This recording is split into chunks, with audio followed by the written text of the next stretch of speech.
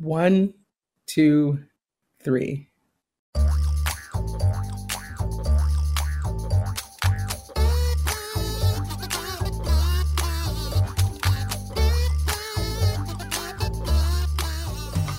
Welcome to Three Song Stories, the show where we dive into our guests' past, using the connection between music and memories to take them back to the big moments in their lives.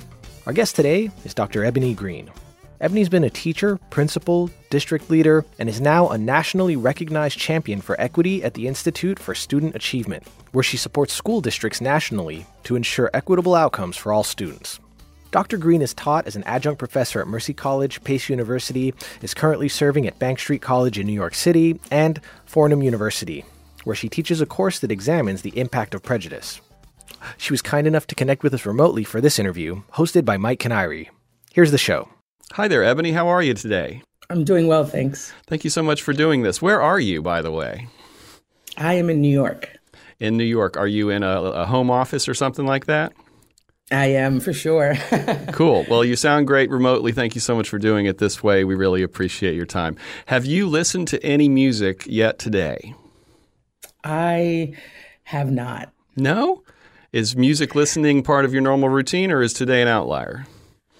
It's an outlier. Usually I listen to typically gospel music in the morning to get myself situated. When you're working at home, like sitting at your computer, do you have music playing, or do you prefer it to be quiet? No, I have music playing. Yeah, and that's sure. That gospel kind of stuff usually?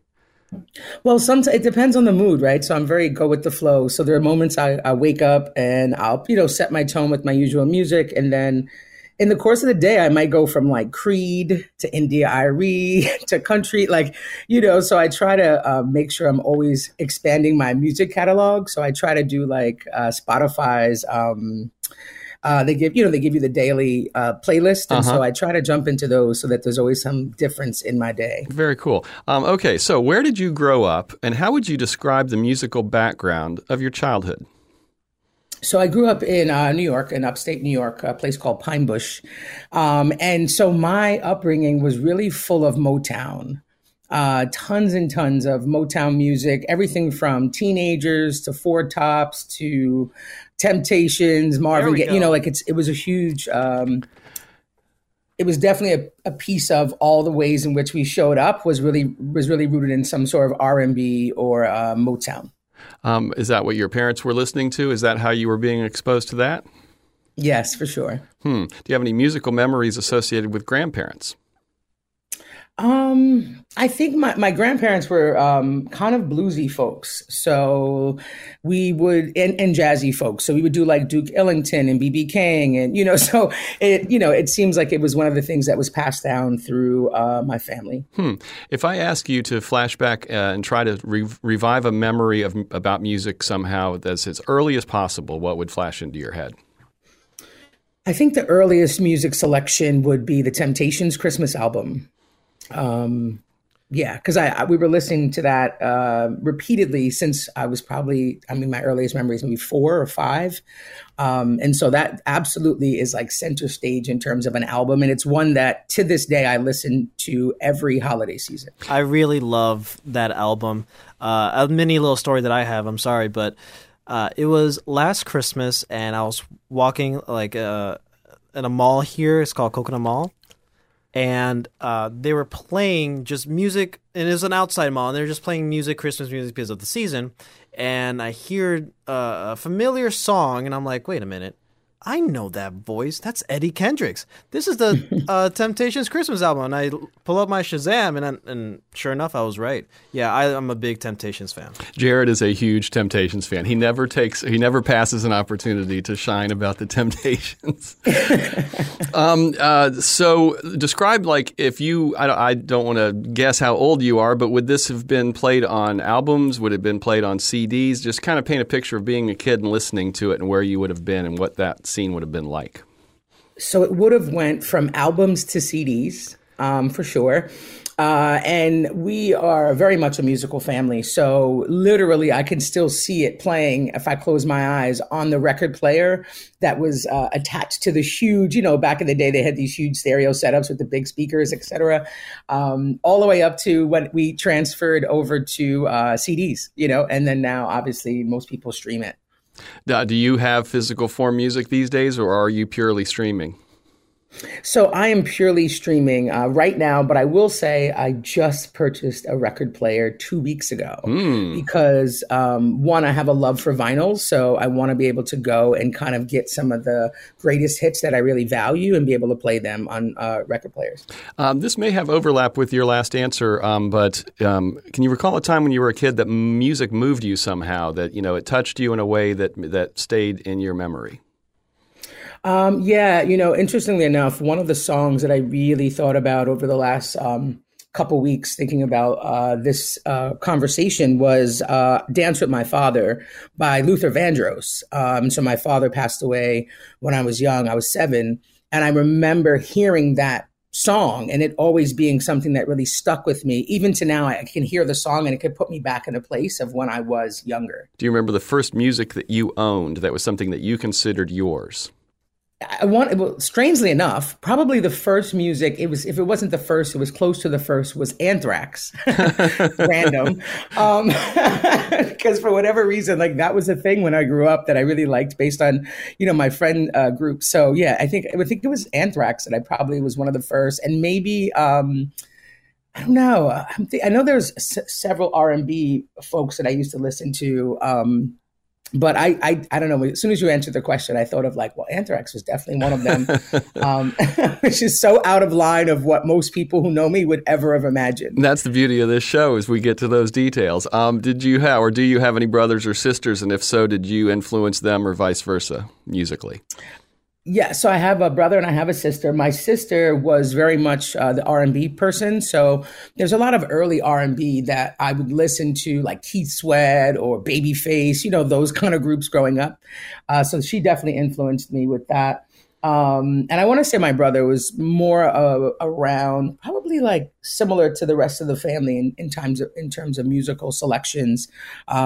But I think both of them naturally influenced me. But I also will say, I think our parents and their selections influenced them. So it's this beautiful give and take of passing down tradition that I think to this day, we still will text each other a song and say, oh, listen to this one, Patti LaBelle, all the greats, and still, connect in that way. What did your parents think about Anthrax?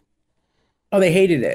And I want to say, I think one of the general thoughts about all of our music selection, especially my brother and I, because we're far closer in age, was that it was, that's when music was more and more inappropriate, right? So for them, it was okay, we have these amazing R&B greats, and here you go messing it all up with this other kind of music that is far more, aggressive or noisy or less respectful, if you will.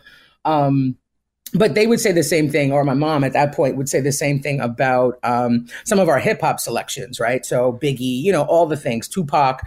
I think it was an interesting Ice Cube. It was an interesting turn of events in terms of moving from R&B to really kind of listening more to rap.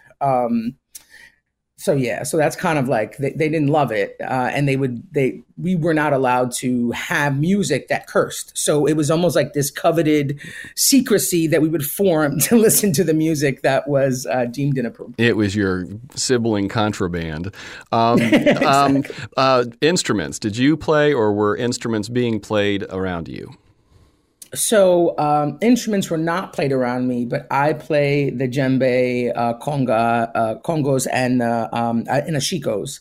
But I didn't learn that until I was in grad school, because I went to live in West Africa for some time, and that's where I picked up the skills for those.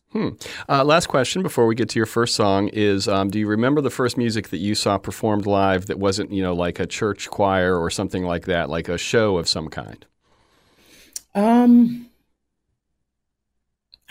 That's a really good question. I want to say it was either India Arie, Mary J. Blige. It was random. It probably wasn't Mary J. Blige. I think it was India Arie, or it was a reggaeton artist called Don Omar. and Tego Calderon when they came out. I want to say, because I didn't go to concerts until my adulthood, so I want to say it was one of those two. Understood. Okay, well, let's get to your first song. This is the Marvin Gaye song. Would you like to tell a story about it first? Would you like to listen to it? How would you like to proceed? I'll tell the story first, and then we can kind of jump into it if that works. Sure, go ahead. Yeah, so Marvin Gaye reminded me, when I selected the song, my biggest thought process in selecting songs was what was something that fundamentally rooted me in a moment that I could retrieve, right? That also brought me great joy or reflection. So that was kind of the mindset I had. And Marvin Gaye, for me, was not just that song, but all of his music, but that song particularly was a conversation on Sunday morning, right? And the impetus for me kind of retrieving that was around my parents were civil rights activists. And so they always raised me to kind of think about the world in a way that said, how do we make it better? And so that song particularly was of great importance because it's something that even to this day I get to think about and just remember like the smells of a Sunday morning with my mom cooking breakfast and the conversation and the dialogue we'd have about changing the world and what was our roles and the expectations around being able to look back in your life with a legacy of change and improvement. And so it's one, fundamentally rooted me in who I am, but two, I get to retrieve a memory with my dad and mom together really thinking about what was happening in the world at that particular time. Kids often push back against what their parents are trying to pass down. Were you at all pushing back against that idea, or were you all in? I was all in. I mean, where I grew up, we were the only family that looked like me. And so it was interesting to just think about how do we make a place where we can all just be. And so through just my learnings and experiences, I solely believe that one of our jobs as people are to be great people and to do our best to help make sure that everyone in the world gets to be who they want to be or need to be in order to make it better. Well, let's listen to this song, but before we play it, describe the scene. Paint us a little picture for radio of you sitting at the table. What did the kitchen look like? Things like that. From that time? It was a dining room table. It had 4 seats. 4 seats. I was right off of the kitchen. There was a cutout that you could see from the living room into the kitchen. And so my mom would be cooking, and she always would make like Sunday morning biscuits or bacon. And so you could smell it and kind of talk and laugh and smile. And so, and then there was a wall to, when you sat at the table on the left side of you, well, depending on which side you sat, that was wooden. It was still wood paneling. And so it had a little rustic flair to it. That was kind of the setup. All right, let's listen to this. This is Ebony Green's first song here on Three Song Stories today. This is What's Going On by Marvin Gaye from his 1971 album of the same name. When was the last time you listened to that? Probably 2 weeks ago. Yeah. Yeah, for sure. It's one of I have playlists of certain songs that I always play depending on just kind of where we are out in the world. And so that was one of them on the playlist. That was the very first song on our very first episode back in February of 2018. That was the first guest's song. And we talked about, at the time, it just seemed like that was such a, that song says so much that's so relevant now. And here we are coming up on 5 years later, and it's even more relevant now, right? Yeah, for sure. What were you thinking about while you were listening to it? Just the level of disconnection in the world. I think we sometimes get lost in a nuance of like every day that we forget that our understanding of our role in the world is important. And when I say our role, I really believe that every single human has the potential to spread love and light in places.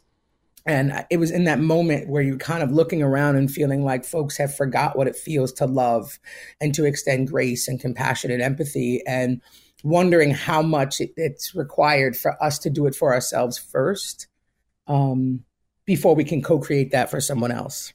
How old would you have been in that scene that you painted for us? Probably, I don't know, 6 or 7. Like I was pretty young the first time I heard that. I was probably like five. I want to say 5 or 6. Like I wasn't old at all. And I don't even know why that song stuck with me because I don't remember a lot from my childhood. And so it only leads me to think about potentially how important it was in my subconscious to retrieve that and keep that memory. Does your approach to life now still just stem back and root back to those times and those conversations with your parents? It sounds like there's a pretty straight line. Yeah, for sure. I mean, I've my life has been a journey, so I'll go left and I'll go right. But yeah, some zigs along the way, I'm sure. Yeah, but yeah, like I think like I'm a huge believer in just making the world better, and so obviously there's layers to that, and depending on the space that people have met me at, there are different versions of that, but surely my entire life has been about making the world better, whether it was through education or working with kids or, just all the things. Let's talk about high school. What was your style in high school, and where'd you fit into the equation? I really didn't fit it in high school, so I'll be real transparent with that. But I think at that point I was kind of mixed in terms of what I listened to. So, I did spend a lot of time listening to the typical Mary J kind of hip hop at those times. But I also spent some time listening to, I'm trying to retrieve the group as we're talking. And the reason I want to retrieve it because it's a group that really focused on KRS-One and that kind of group of folks, and they focused on activism and even in that time. And then I would obviously go also to Anthrax and random DRI, Dead Milkman. So I was all over the place really. I listened to a little Metallica, love Bon Jovi, so I always listened to a really wide swath of music, irrespective of what time period in my life I was in existence. Do you have any memories of being at high school or middle school dance? And if so, what you would have been slow dancing to? Oh, no, that's a good question, though, but no. I really don't. No, not at all? No, that's such a tough question. I would actually need to prepare for that question. Wow. Okay, well, that's one of the. Some people really lock onto those memories, and some people don't. We found it goes either way. Are you a dancer in general, though? Oh yes, I dance really well. I will say lately, though, the last probably 10 years of my life, I spent a lot more time listening to Latin music. So bachata and salsa and reggaeton, so that's interestingly enough, if I was to go somewhere to dance, I probably would prefer to dance to salsa. So when you were, excuse me, I have a frog in my throat. So when you were in high school, what did you see your life's trajectory doing? And did you do anything actively at that point to make that happen? I think in high school, I knew I was going to change the world, which is legit true. And I say that because I remember my freshman year in college having a conversation with some newspaper, a local newspaper came and interviewed us. And funny enough, my mom still has the piece that I said, I'm going to go do this. I'm going to go to grad school. I'm going to go change the world, all this stuff, which is kind of funny because I didn't know how I was going to do it. But in my head, I was certain that was going to happen.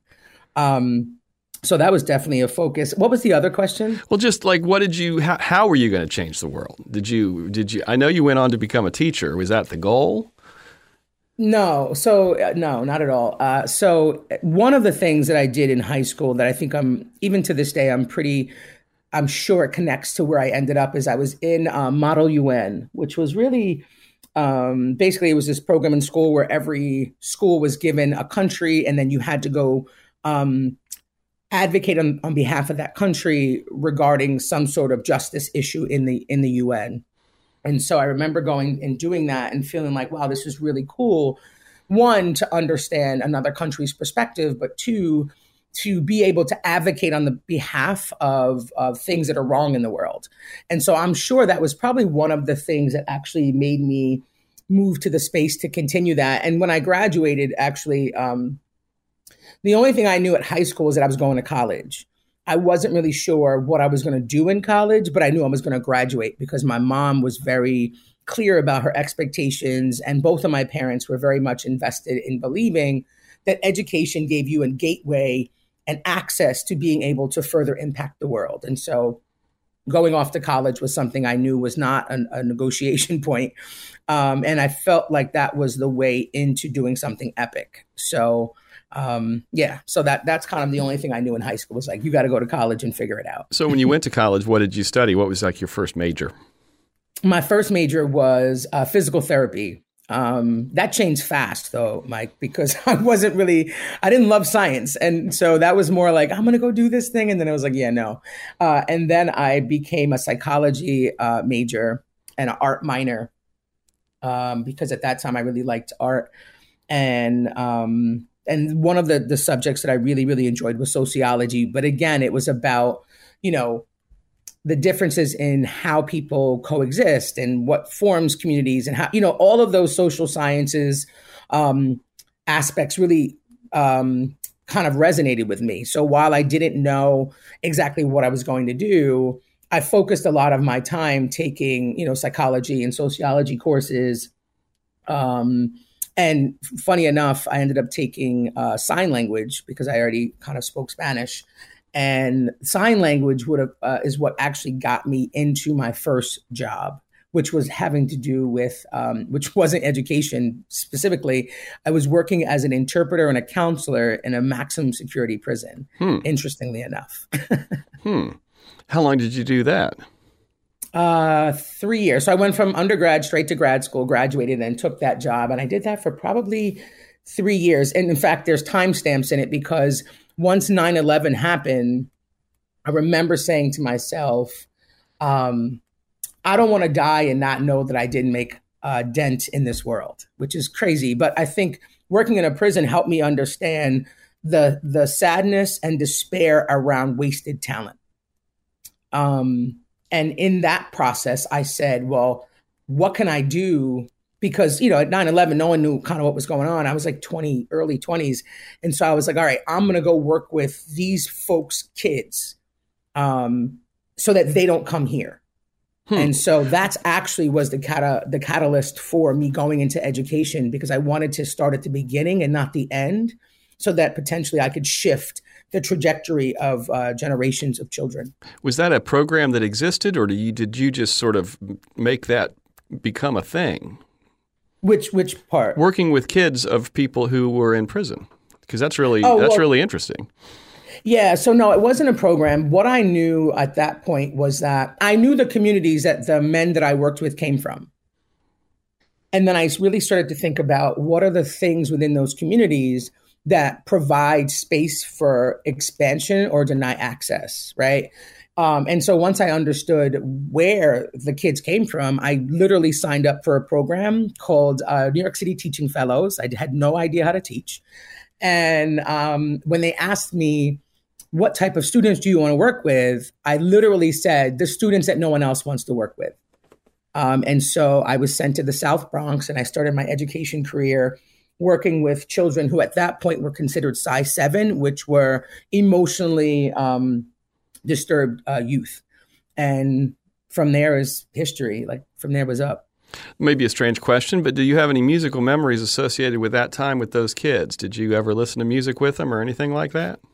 Yeah, so crazy enough. Funny you said that. So one, it was probably one of the best times of my life ever. And part of that reason is because, obviously I said that they're emotionally disturbed students. So my students would tap at the time. Kids would sit in classrooms and create beats by tapping a pencil or a pen, typically a pencil, and they wouldn't let me teach. And I wasn't obviously a great teacher at that time. I was like brand new. And I played the djembe, the congas, and the ashiko. And I had like 9 of them in my house because at that time I was very heavily in playing every weekend. And so I said to them, there was 12 students in the class. And I said, listen, if you let me teach, I will help you channel the tapping into drumming on your lunch period. And I don't know how awesome it was, but they were like, all right, we're all in. So I went and I brought my drums in, and I also bought buckets and drumsticks, and I would teach them. They would, do the assignments that we were supposed to do. And then for their lunch periods, I would teach them how to drum. with the buckets and the congas, and shikos, and djembes. And I'm telling you this story with such a wide smile on my face because those kids ended up going to the Apollo to perform. I get goosebumps. And it was the only special ed group in the entire city that was able to perform in the United Way showcase. And I think in that moment, I realized, one, the importance of belief, two, the need for innovation in the way that we educate kids, and three, how much untapped potential young people have, which is often missed if we don't take the time to really figure out how to channel the things that they're doing in a way that says, I see you, let me help you create and do something different to channel that in something really positive. So it was a really beautiful moment, I think, in my educational career, which I will always genuinely appreciate. And I want to say, if my students ever hear this podcast, that I absolutely learned far more from them during that experience, I think, than they ever learned from me. Well, I'm sure glad I asked you if you had any musical memories, because that's a beautiful story. Thanks. Yeah, it really is. Okay, well, let's do your second song now. This is Daphne Willis, right? Yes. So what would you like to do? I think we should play this song first and kind of sit ourselves in the words, and then I think I'll explain it. Beautiful. Let's do it. This is I Am Enough by Daphne Willis from the album Awake Now, released in 2020. It's Ebony Green's second song on this week's episode of 3 Song Stories. So what's the story?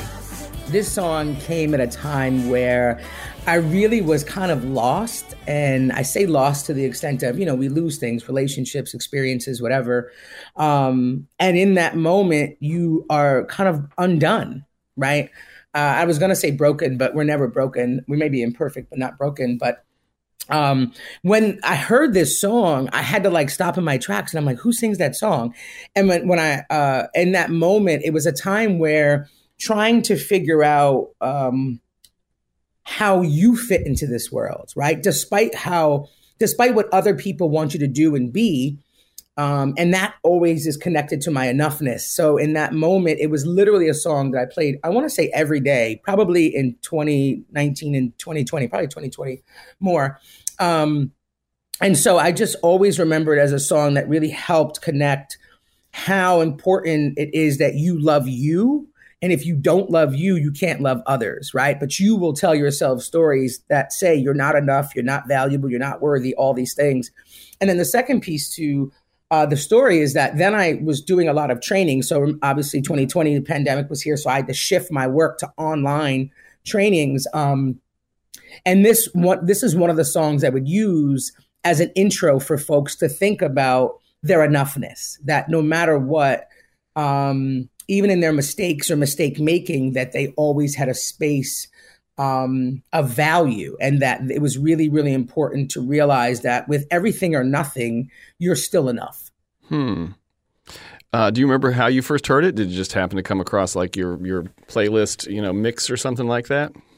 No, someone was like, you got to hear this song. And I was like, what? Because they were like, have you ever heard of Daphne Willis? And I was like, no. And they're like, you got to hear the song. And funny enough, the first time they heard the song was in Florida. I guess she had done I guess there was a time where people would come to the home and perform for a bunch of people. So folks would have 30, 40 people, listening parties. And she came and played in Florida. And so she ended up saying, you have to listen to this song, because I tend to listen to anything that has meaning to it. And I heard this song and I was like, wow, I don't know who she is. But this is amazing. This song is amazing. And so it's one of those things that I will recommend to people. I will play places because I think, even now I follow her and such, and I don't think she gets the credit for the genius of that song and many of her other songs. I believe that sometimes you can experience something and you can kind of almost feel the future in it. When you heard that song, you knew that it was going to be a thing that was going to be a part of your future. And sometimes I think you can feel that. And that may have been a case with that song with you. Yeah. And then I also say, if you get a chance, if you look at the video of it, she uses a lot of graphics. It's just to this, it is an amazing song. And I wish you could see me, because when it's playing, I was jamming out the whole time, singing it word for word. So it's kind of like it became like this anthem in my life of when I have moments now that I'm not sure, I'm worried, or whatever it is. I go to that song to remind myself that no matter, again, if with nothing or everything, you will always be enough. We talked about college. Where did you go to college? My undergrad college was Mount St. Mary's. I'm a person who spent a lot of time in college. So I did undergrad at Mount St. Mary's, grad school at Binghamton University, Mercy, and then City College, separate degrees. And then I went to Sage to get my doctorate. And you got your doctorate in education? Yes. And was educational leadership. Educational leadership. And so describe, you talked about your first job was working with the kids of the parent, or, working with people in prison. What was your first, proper teaching job? That was in the South Bronx in New York City. What grade level? Middle school. Middle school in South Bronx. Yes. That sounds like you could make a whole TV show about that. For sure. So I first started, I believe so I first started teaching sixth graders, and then through my career, my final year teaching, I taught eighth graders. But yeah, I mean, middle school kids, I have such a smile on my face because they are hilarious for so many reasons. And then you layer on like extra challenges and such. For sure, it was a very memorable time. And I watched your TEDx talk, and you mentioned being a principal. So you did some administration work in the K through 12, I think. Yeah, I was an assistant principal. I was a principal, and then chief of equity before I left to work for a nonprofit. And so, describe what it is you do now. I came across you because you had come to town to give a speaking engagement in Fort Myers. But describe the work that you do now. How do you describe yourself to somebody if you meet them at a cocktail party and they say, "What do you do, Ebony?" So my one-line response is I help people align their words to actions. And I say that because I really work in two ways. One, I work on creating a sense of inclusivity and belonging, irrespective of difference, for companies and school districts, and really focus from a system perspective on how does the system create space for everyone to show up and live well and thrive. And there's many layers to that, but for the purposes of a podcast, we'll leave it there. And then the other work I do is trying to help organizations to, again, align their words to actions so that you have employees that actually feel seen, heard, and valued. And so thinking about organizational culture and climate, and that's really connected to a sense of like wellness and purpose. And so the middle ground of that is through a book that I wrote called Acts of Liberation that really focuses on you getting to your best version of you, and how that version is really kind of birthed out of a real reflection of who you are, and really acknowledging that all of us are more powerful than comprehension. And so trying to figure out what's our purpose. And so that generally is what ends up happening through the work to say, how do we create spaces so everyone can show up? And how do we create spaces that not only can I show up, but you value my humanity in that there's duality in my life, right? So I'm a parent, and I'm maybe a wife and a worker, but companies should do a better job of creating space for their employees to lean into their wellness, right? Their mental wellness, taking care of themselves, their physical care, all of those things. And so I help companies who say we value our employees figure out systems and structures to really do these things so that they can retain excellent talent. Tell us about the Institute for Student Achievement. I know you either worked with them or work with them. Yeah, so I left there early September to work in my own current company, Cornerstone Equity. But prior to that, I was Institute for Student Achievement. It was a national nonprofit, and we spent time working with school districts focused specifically on diversity, inclusion, and equity. And so, again, from the system level, I would help them, kind of review, be reflective on their current systematic practice or the systems theory that they wanted to adhere to in their districts, and then say, okay, if your goal is to, ensure demography is not destiny, right? So where you're born doesn't mean you can't go beyond that community, then what are the ways in which that's showing up in classrooms, and what are the ways in which you support your schools and your faculty to really be able to create space so that they become liberatory, right? So our goal should not be to create space for kids to become one thing. Our goal in education is to create space so kids get to choose from 10 things. And so how do we really design school, particularly in public schools, how do we design a system in schools that really makes sure that children, as they go through the system, by the end of it, say, I can be all of these things and have options, right? And so with that, I always connect that to liberation in terms of like being able to see multiple things that excite you and know that you're prepared and capable to achieve one of them or all of them. The idea that we need to actively build systems that have, with equitable outcomes as a goal is something that, from my perspective, has come up more in the world in recent years. It may have been something that people in grad school and things like that.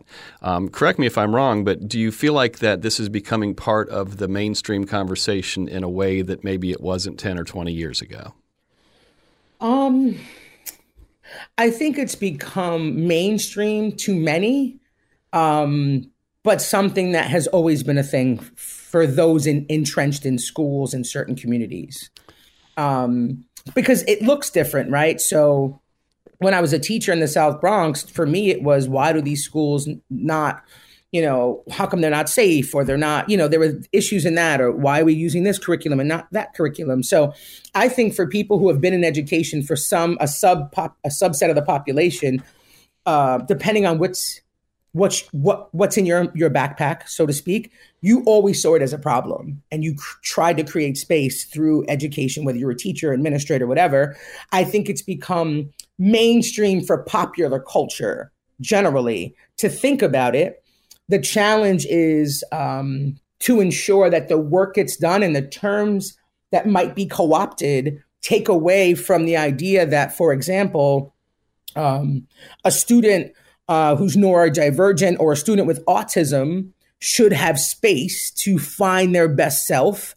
And we have to make sure we create systems that allow them to live in a way that says, we want you to reach your fullest potential, and not be a system that defines what their fullest potential will be. So I agree with you to say, like, the larger population is now kind of like, what is this thing and what does it mean and all that? But I think for educators, we've always worked to kind of come to the middle and try to make sure that every student is served in a way that is most appropriate. Understood. And that's kind of what I felt was probably the case. But it's a situation with this idea of creating equitable outcomes is similar to mental health issues have become more in the mainstream now, to where things that maybe only people inside certain systems thought about before, but now the public in general, I think, more understands that. And I'm mostly going to use our recent hurricane as an example, because the idea that people who've been through trauma need mental assistance has been put in the forefront, whereas in the past it wasn't. So it just feels like maybe there's sort of progress being made on certain fronts, fingers crossed. Yeah, for sure. And I think it came out of, I feel like mental health was like a spotlight was put on it right after COVID. Because if you think about it, we've all experienced PTSD as a collective group globally. And so what we're really watching, some of it, is the manifestation of untreated trauma. And so certainly I think people who would never even think about talking about it are now like, wait a minute, what's happening and how do we help, I mentioned that you came across our radar because you were in Fort Myers. You were speaking with, I think it was Progressive Women of Southwest Florida. You mentioned before that during the pandemic you would use that song for your presentations. When you present in person, do you use music? Sometimes. It depends on where I present and what the message is that I want to lift up. I did not use music in Florida, but that is, for example, one of the songs I would use. Understood.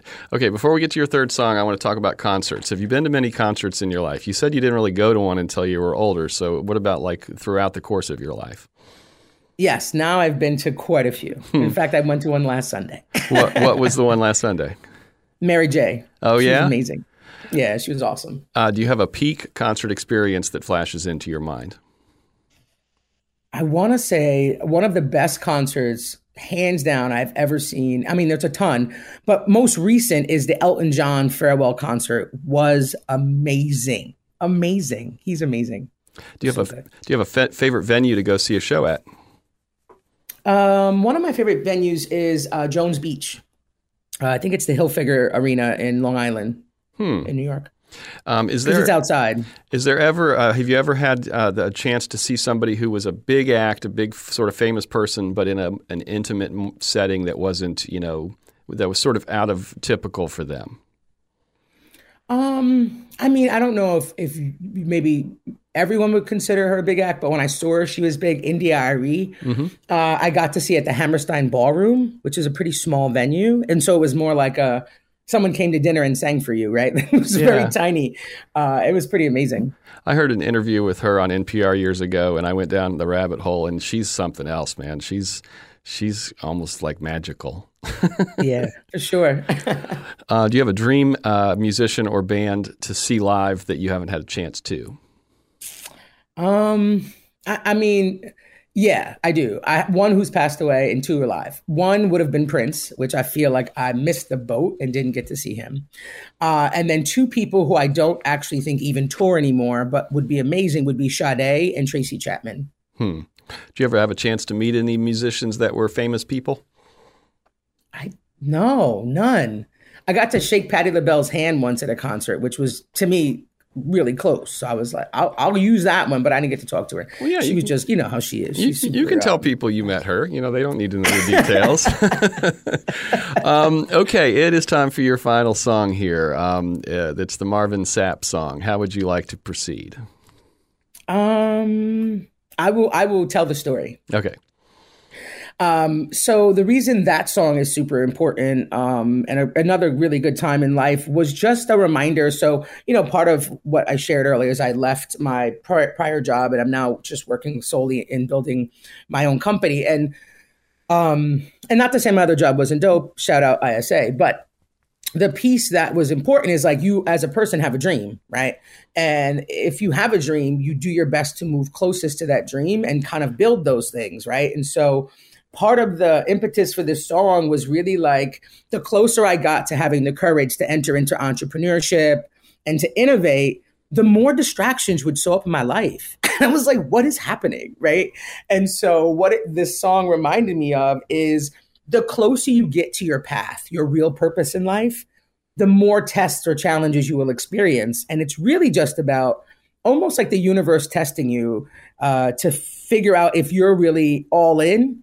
And it's also for you to realize that when you are focused on where you want to go, oftentimes you have to be firmly rooted in what you believe. How did you hear this song? How did it come to you? This song actually was an accident. So the Marvin Sapp has another song that I've played on repeat for years called Never Would Have Made It. Which is really about never would have made it without, you and you being God, right? And so I was playing the full album one day and I was like, wait, what is this song? And it's funny because the song played at a time where it needed to play to remind me that I wasn't insane. It's like the closer you get and the more authentic you are and the more firmly rooted in faith you are, here are all these tests. And so it just was almost like affirmation that I was walking in the right direction. Let's listen to it together. This is Close by Marvin Sapp. It's the title track from his 2017 album of the same name. It's Ebony Green's third and final song on 3 Song Stories. It's biography through music. I must be close. So what's that make you feel listening to that here with us today? I get so excited because part of the goal is like, I want everyone to realize like when you hear that song, like you are so close to what it is you want to create. And I just hope that, when I'm listening to it, I'm thinking of all the people who doubt themselves so much. And it's like, keep going. You got this. You're so close, like just because there's a line in it, to whom much is given, much is required. It's like, it's just an awesome song. It's super inspiring to me and it's exciting. It's funny what you mentioned about how, how we can hear songs for sometimes years before we really listen to them and they somehow align. It's like the magic of music or something. For sure. Absolutely. Hmm. Um, Musicals. Have you seen many musicals in your life? I have seen several musicals. Is Not a that ton, but enough. is that A lot of good ones. like what? What would be your go-to musical?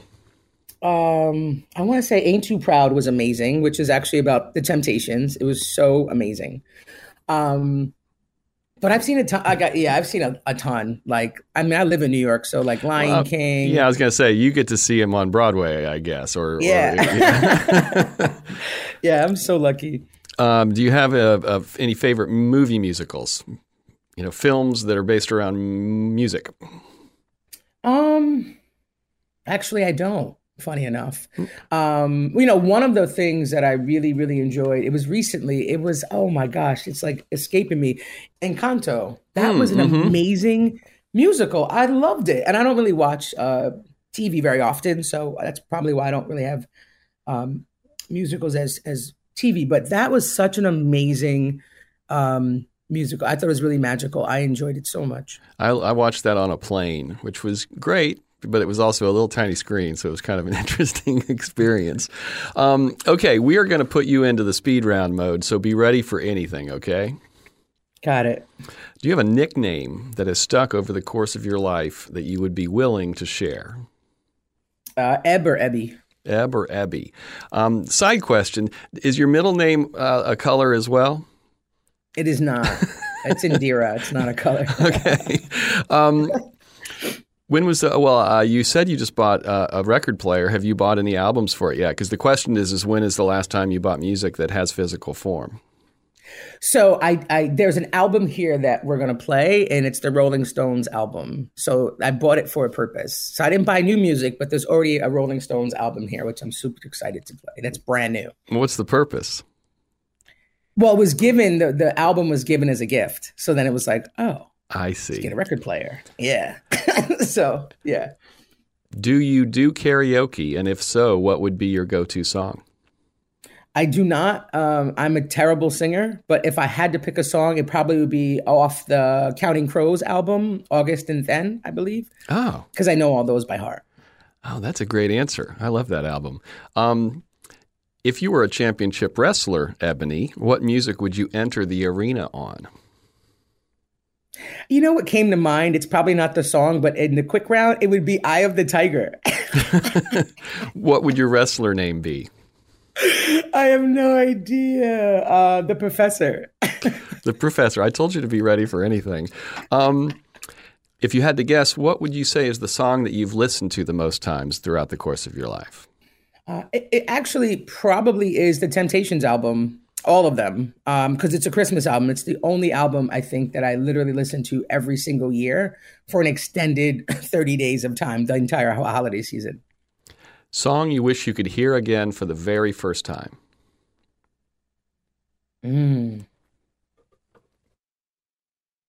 Missing Everything But the Girl. Album you wish you could hear again for the very first time? Oof. It might be Sade. Ordinary Love, that album. Do you have a favorite song? I do not. That's okay. You don't have to have the answers to the questions. You just have to let us at least try. If you could broadcast a song into the head of every person on the planet simultaneously and create a collective global experience, which song would you provide them? In this particular moment, I probably would give them I Am Enough. Yep. I think that I wish everybody on the planet could hear that song at the same time. Are there any albums that you really just want to listen to in their entirety? Do you still listen to albums in their entirety, or are you piecemeal? But is there an album that fits that category? One album I actually listen to probably yearly. I don't even know why. Is Creed's album? I'm trying to. Is it Higher? Maybe. I love Creed, and so that's one of those albums that I'll listen to the entire album and rock out for like an hour and a half, and then I'm good until like the next time. What album would you choose if you could only ever listen to that one album again? Because I'm sentimental, probably the Temptations Christmas album, because that has all the experiences that brought me joy and warmth and happiness. Was there a fourth song that you had to whittle off the list that you remember? And if so, give us the short version of whatever the story was. Yeah. So the other song I was trying to give a array, but the other song that has just been heavy in my life for like a year and a half is "Believe for It" by CeCe Winans, and it just is a song that I had to accomplish something earlier this year, and it was really difficult. And I didn't think I'd be able to pull it off. And so I remember listening to that song on repeat for like 2.5 months, knowing that in order for me to get it done, and it was good stuff, but it was just really tough. In order for me to get it done, something greater than me had to help me. And so I would listen to that song over and over and over again. And full circle moment, I absolutely achieved it. So. Congratulations. Is there a band or musician that has come into your life recently, that is completely new to you? Yeah, well, it's not that I didn't know who she was. I didn't realize how dope she was, which is Pink, actually. I've become a huge Pink fan in the last 6 months. All right. One of our guests' husbands is a huge Pink fan and drags her to all the shows, which I thought was interesting because he's like a golfer guy in his 50s, but he's a huge Pink fan. Yeah, she's awesome. That's what he said, apparently. Ebony, what would your 14-year-old self think of who you are with us today in this world? That's such a cool question. She would be relieved that I learned to love myself. She'd be super, super proud. Any advice you'd like to send back in time to her? You're going to be okay, right? Like life is ups and downs, twists and turns. But remember whom and who you belong to. All right. It's time for you to recommend 3 people that you will share this with that you think we can get on. On the show? Yes. I was wondering, you didn't send those, so I'm wondering, was that a question that you had? We're off the record for the moment. Is that a question that you had even given any thought to? I didn't. I know one person that I think would just rock this out, and her name is Amy Pitari. She had, what I tell you, she literally has probably been to 100, maybe thousands of concerts, like a music human. But yeah, I can send you the 3 names, but she's definitely a person that would totally rock out on this pod. She would love it. She would totally love it. Okay, no worries. Yeah, just send me to those afterwards. All right, Ebony, you've done it. Do you have any final thoughts you'd like to leave us with?